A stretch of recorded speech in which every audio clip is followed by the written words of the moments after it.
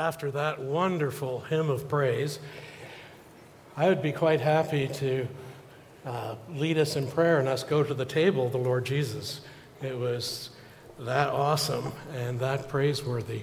And we have a praiseworthy Savior, and we come to remember him in his death on our behalf just a little later in the service.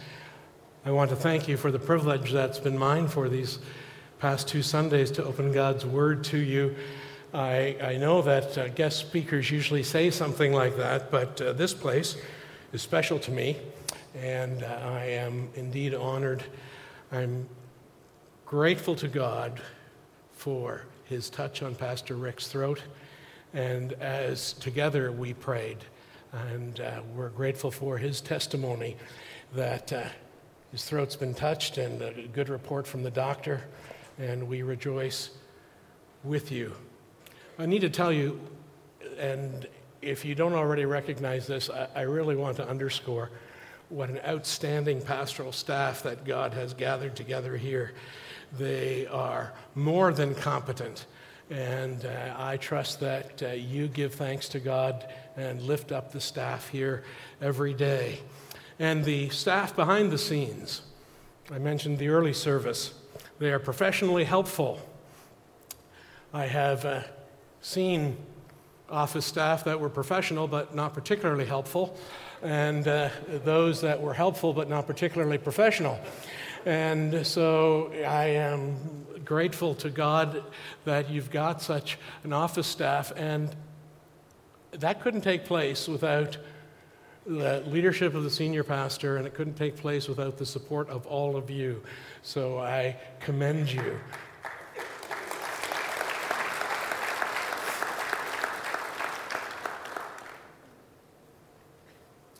Mid-January, you get the notice, the invitation. It says that there's going to be a wonderful barbecue, and as a part of that barbecue, you'll watch the Super Bowl. The special thing about the Super Bowl is that we will have Tony Romo leading the resurgent Dallas Cowboys onto the field, and on will come the limping Ben Roethlisberger leading the Pittsburgh Steelers. And you're excited because it's a beef barbecue. And then at the bottom, it says BYOB. Bring your own beverage. Some would say bring your own beer, and some would say bring your own booze. And at this point, I'm already in trouble because are you affirming such a thing? I'm absolutely neutral. All I'm telling you is that in this audience, the BYOB would be the issue that causes the problem. I want to tell you, in the first century, it wasn't the BYOB. The first century for believers in Corinth, the issue was you're coming to a barbecue, and the meat that's going to be served was at one point offered to idols. So should I really go to a barbecue where the meat that's going to be served to me, as delicious as it may be, was offered to idols? There were those of the faith that believed this, that when that meat was sacrificed and offered to an idol, that somehow the power of that idol, the power of the demon, was infused into that meat. So without doubt, it was sin to eat such meat. There were others that said, well, I don't believe that there's an infusion into the meat, but frankly, I'm so glad for what God saved me from that idol worship. I just don't need to be reminded. So I would rather not have barbecued meat that's been offered to idols because it just reminds me of my sinful past, and I'm free in the Lord Jesus. And then there were others that said this, meat is meat. And if you're offering me a T-bone and watch the Super Bowl, I'm in, all in. And if there's another brother that doesn't want to eat his portion, I'll eat his portion too.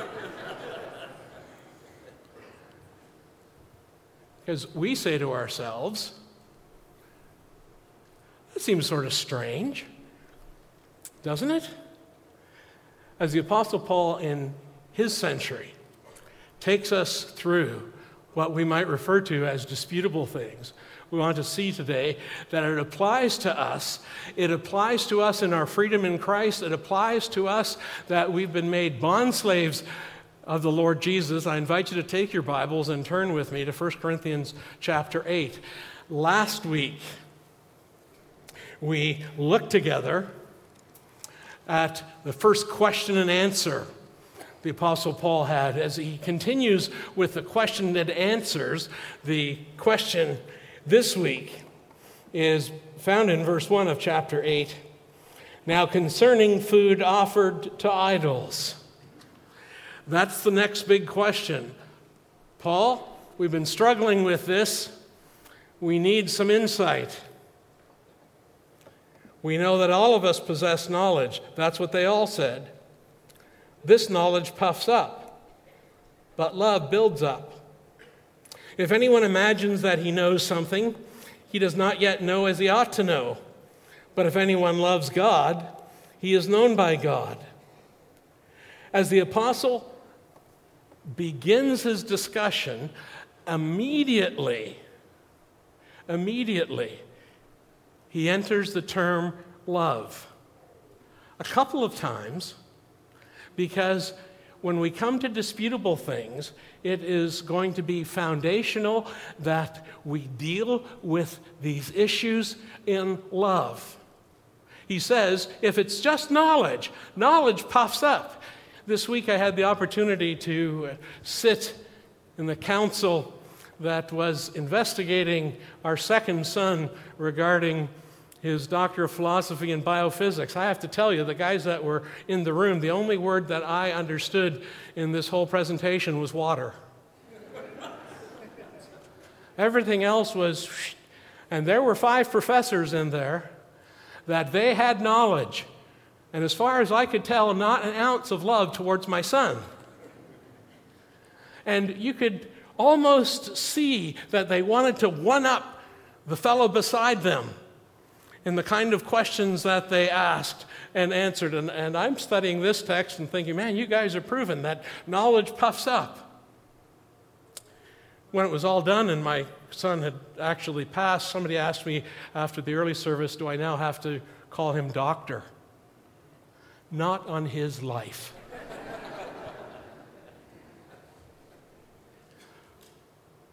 We begin as believers in the Lord Jesus on this issue of disputable things.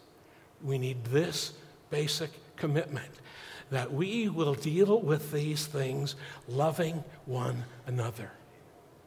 Because if you don't do it with loving one another, can we get arrogant about our Bible knowledge? We can, can't we? About how much more we know than the brother or sister across the aisle from us? How much better we understand doctrine? How many more verses we've memorized? How much more study we've done? How black and white the world is to us? We begin, as the apostle does, with a deep commitment to love one another. One word on this issue of love and truth, lest you misunderstand. Here we are talking about disputable things. When we deal with one another in love all the time, let me have a word about love and truth. Because there are some people that say, oh no, that love is primary and love should be even above truth. Oh, no, it can't be. Truth, in particular the truth of God's Word, always is preeminent and predominant over love. And I submit to you this: if you take love ahead of truth, ultimately you will have neither truth or love. So don't make any mistake. When we're talking about the thus saith the Lord, we don't get to set that aside out of some indication of love. Be clear.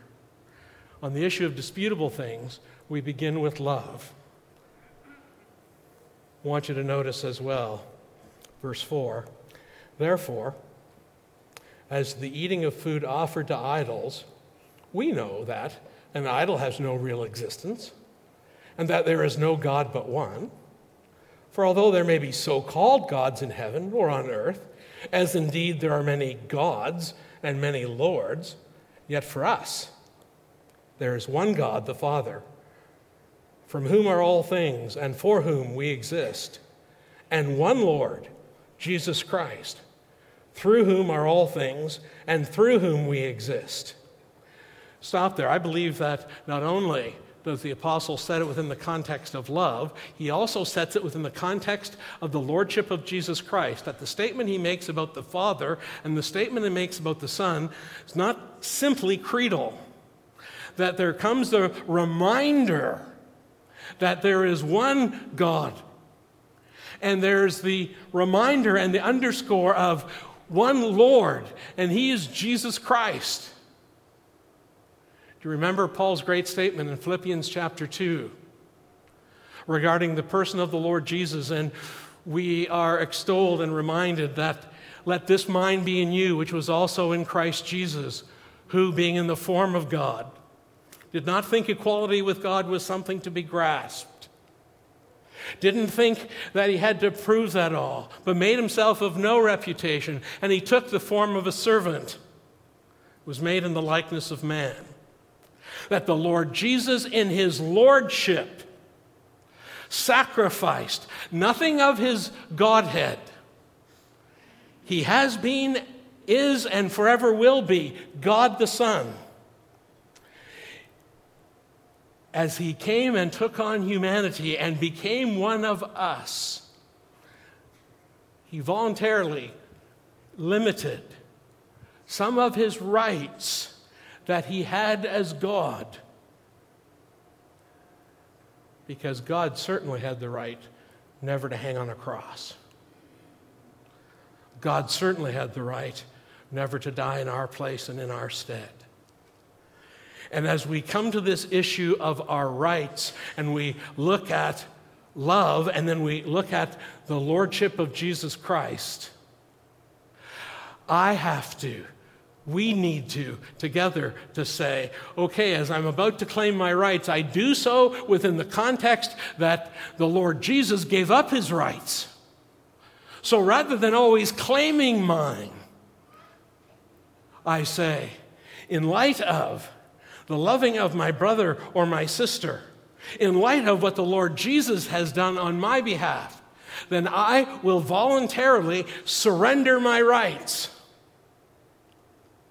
I'm so glad that we're free in the Lord Jesus, aren't you?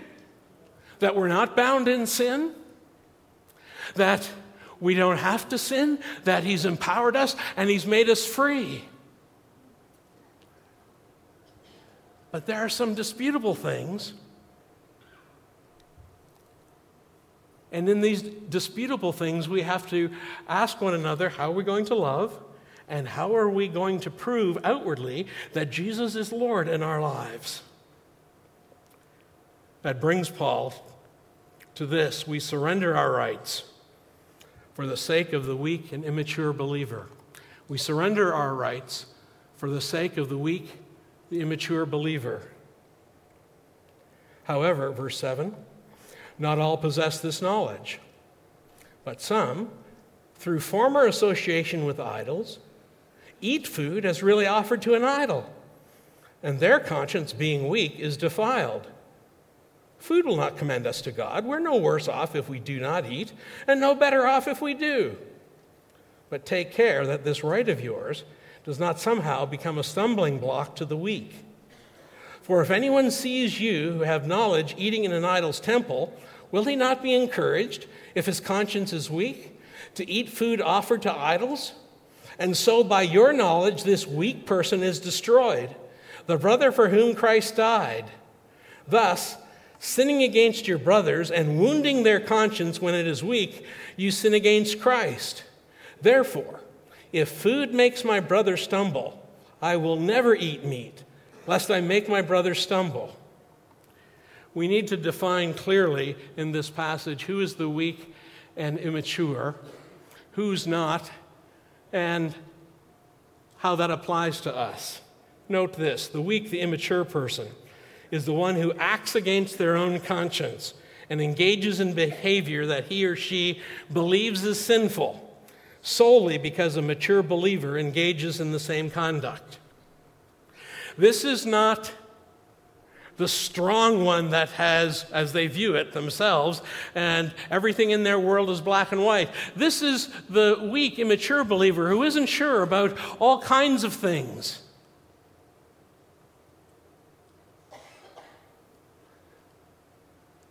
And maybe you believe, I have freedom to go to that Super Bowl party, and not only will I have the steak, if somebody's brought a 2-4 along, and I'll enjoy that as well. And there's somebody else that's there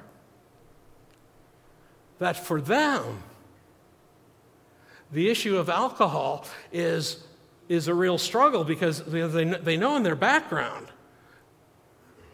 there's a grandfather that struggled with alcohol, and there's a uncle that struggled with alcohol, and this could be a real problem, but that's a mature believer, and if in good conscience he's having that drink, I guess I will too.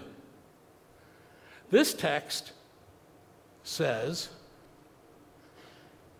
if you're taking that liberty and causing that weak brother to stumble, to cause them to do what you're doing against their own conscience, this text doesn't say that's just wrong. This text says it's sin.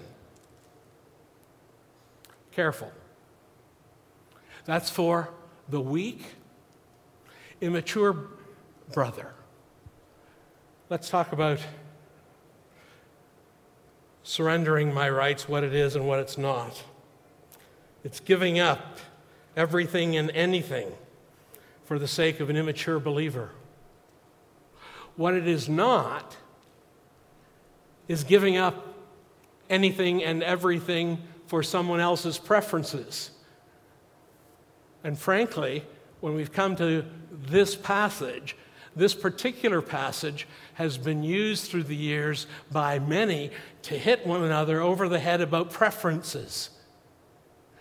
That there's been a misunderstanding about what it is to be a stumbling block. A stumbling block isn't that somehow your brother in Christ is offended by what you've done. It's if they want to engage in that activity against their own conscience in those kinds of activities to which the Scripture does not specifically speak. But when it comes to preferences, we've got them, don't we? Some of you have preferences when it comes to this place. Some of you have already noted that it's Communion Sunday and I don't have a jacket on. And I just about had a fit when I saw how many guys have jackets on and I don't. Some of you would prefer that. Some of you, I noticed last week, like 2 sets of drums now. Some of you would prefer that there be no sets of drums. That cage, when I was young, the only way that cage would have been used was to put the Powers Boys in it.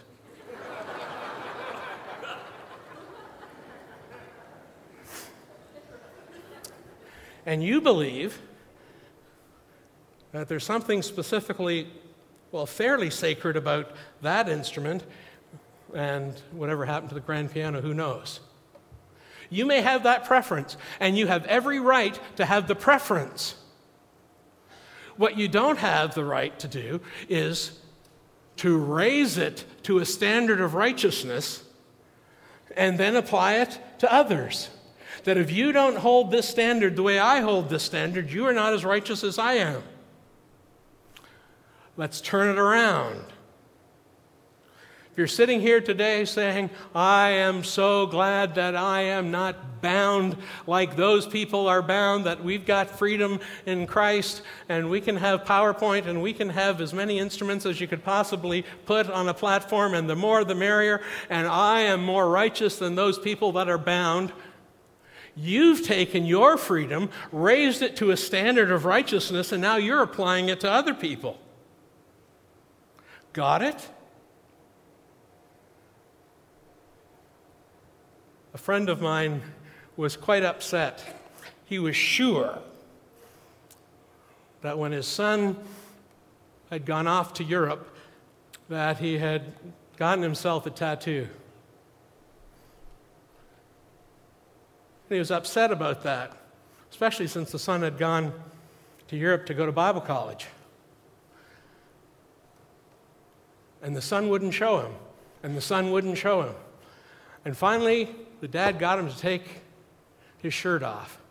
And there, blazed across his back, was Saved by Grace. The fact that it's so quiet in here gives me some indication that you might be struggling a bit with that. You see how easily we come to a point of, well, and the son is looking at his dad saying, I thought you'd be pleased that across my back for as long as I now live will be saved by grace. The young people were in the earlier service. Let me say to any that are younger right now, don't use this illustration as your right to go get a tattoo. Okay? And forget about my phone number or email address. We have preferences in our home. That we'd better be sure that we don't take those preferences and raise them to standards of righteousness and then begin applying them elsewhere. It's easier to always see those, isn't it, in a different generation? I grew up in a home where I was in my teens before we had a television. I grew up in a home where there was no sports on Sunday. Sunday was pretty well defined. You went to Sunday school, you went to the morning service, you read your Sunday school paper in the afternoon, and you got ready for the evening service. And after the evening service, when I was young at least, you hoped that you got invited to somebody's house for tea after church and that they had somebody your own age that you could play with. That was Sunday. And then we went to the cottage, and Dad wanted to make Sundays different. He didn't know how, so he did. Here's the cottage. At our particular cottage, we're about 30 feet from the water. Thou shalt not swim on Sundays. Thou shalt not fish on Sundays. I can tell you about, as a teenager, standing on the end of the dock with my watch, I kid you not,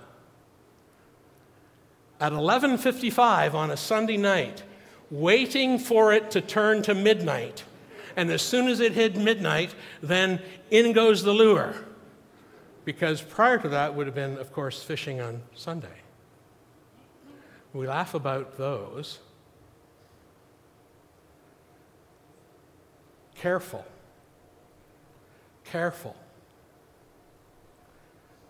about what you may take as your own preference and raise it to a standard of righteousness and begin applying it elsewhere. By the way, for those of you who now think I have no home to go to, my dad was in the early service and he hugged me after.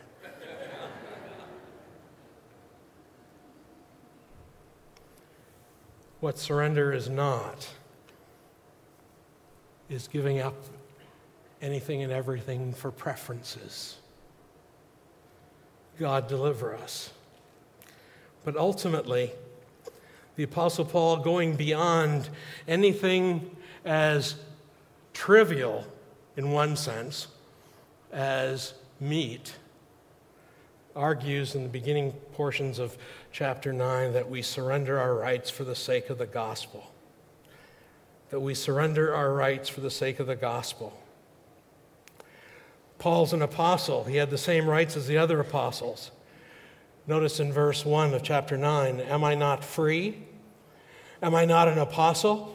Have I not seen Jesus our Lord? Are not you my workmanship in the Lord? If to others I am not an apostle, at least I am to you, for you are the real seal of my apostleship in the Lord. This is my defense to those who would examine me. Do we not have the right to eat and drink? Do we not have the right to take along a believing wife, as do the other apostles and the brothers of the Lord and Peter? Or is it only Barnabas and I who have no right to refrain from working for a living? Who serves as a soldier at his own expense? Who plants a vineyard without eating any of its fruit? Or who tends a flock without giving some of the milk? What's taken place with Paul? Paul, in terms of his ministry in Corinth, had determined this. He would not receive anything from them in terms of making a living, in terms of supporting him. Why? Because of this. There would have been those in Corinth that would have said, we've got this Paul. He's only in it for the money. Then why this defense? When he's asking, I'm an apostle, don't I have a right to this? Because there were those in Corinth that said, he won't take any money. That's the evidence he's not an apostle. So on one hand, if he acts like the other apostles and takes money, there'll be those that will say you're only in it for the money. On the other hand, if he doesn't take money, they'll be saying that's the evidence that he's not an apostle. What's Paul's point? Paul's point will be this. I voluntarily surrender what are absolutely my rights as an apostle of Jesus Christ for the sake of the gospel, so nobody will be unclear. Nothing will be shaded about what possibly could be my motives, that my only motive is sharing the good news of the gospel, that nothing shade that. Hear his word. Do I say these things on human authority? No. What's his argument? That the law said, you shall not muzzle an ox when it treads out the grain. Is it for an ox that God is concerned? Does he not speak entirely for our sake? It was written for our sake, because the plowman should plow in hope, the thresher thresh in hope of sharing in the crop. If we've sown spiritual things among you, is it too much if we reap material things from you? If others share this rightful claim on you, do not we even more? Notice his argument. Nevertheless, we have not made use of this right, but we endure anything rather than put an obstacle in the way of the gospel of Christ.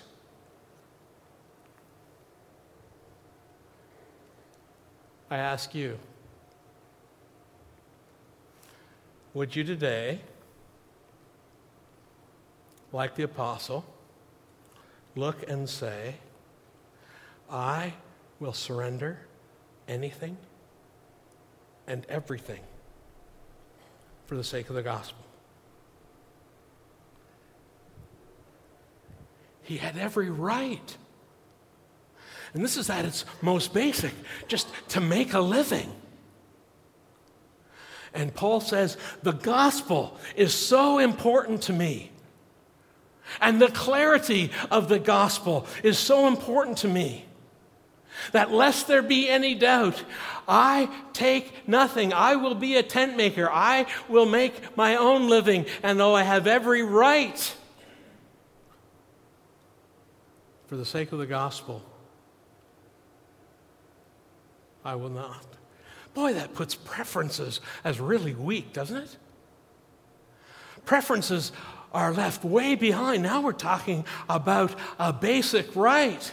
The vast majority of us in this auditorium assume that when we go to work, at some point we're paid. Someone over here just said amen. Yeah. I ask you this morning, because this isn't just a first century story. What kind of surrender are you willing to make for the sake of the gospel? What kind of right do you have that no one would dispute the right? That you can prove it biblically. Paul does from the law. Paul shows it from the actions of the Old Testament priests, that when they sacrificed, were involved in the sacrificial system, that some of the meat, the food came home with them to support them.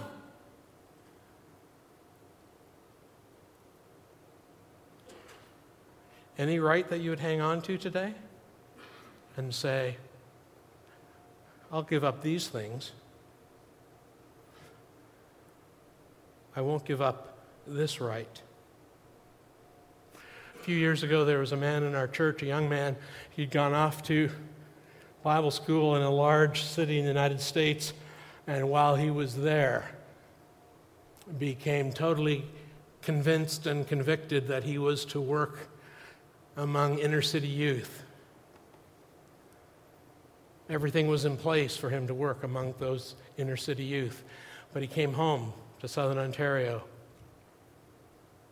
to believing parents. And the dad said, "Oh no, my kids are going to stay close to home. You're not raising my grandchildren when the time comes. You're not raising them in that kind of danger."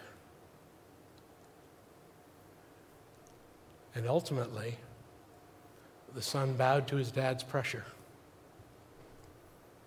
I think it's a tragic story. How about your rights? Maybe it's your kids. Maybe it's your grandkids. And you see them in the act of surrender, and you would like to surrender, but you would like the surrender to look just the way you've got it planned. And he doesn't make any deals with us. It's an unconditional surrender that he looks for today. He unconditionally surrendered himself at the cross and calls us in the midst of rights and privileges to an unconditional surrender today. You ready to come to the table? Ready to come and remember the one who gave his body to be marred more than any man's? One who came to shed his blood. One who suffered the greatest humiliation and pain known to the first century in crucifixion. What couldn't happen to a Roman citizen happened to our Savior. And he calls us to remember him and to surrender. You ready today? Let's pray together.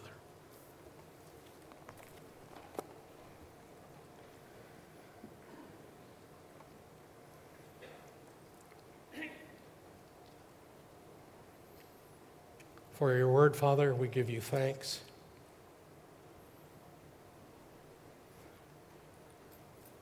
We bless you for our Savior.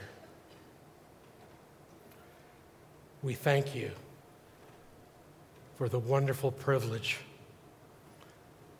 of remembering him and his death on our behalf.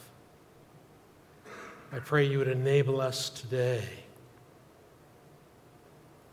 to full surrender for the sake of the gospel, for Jesus' sake. We ask it in his magnificent name. Amen.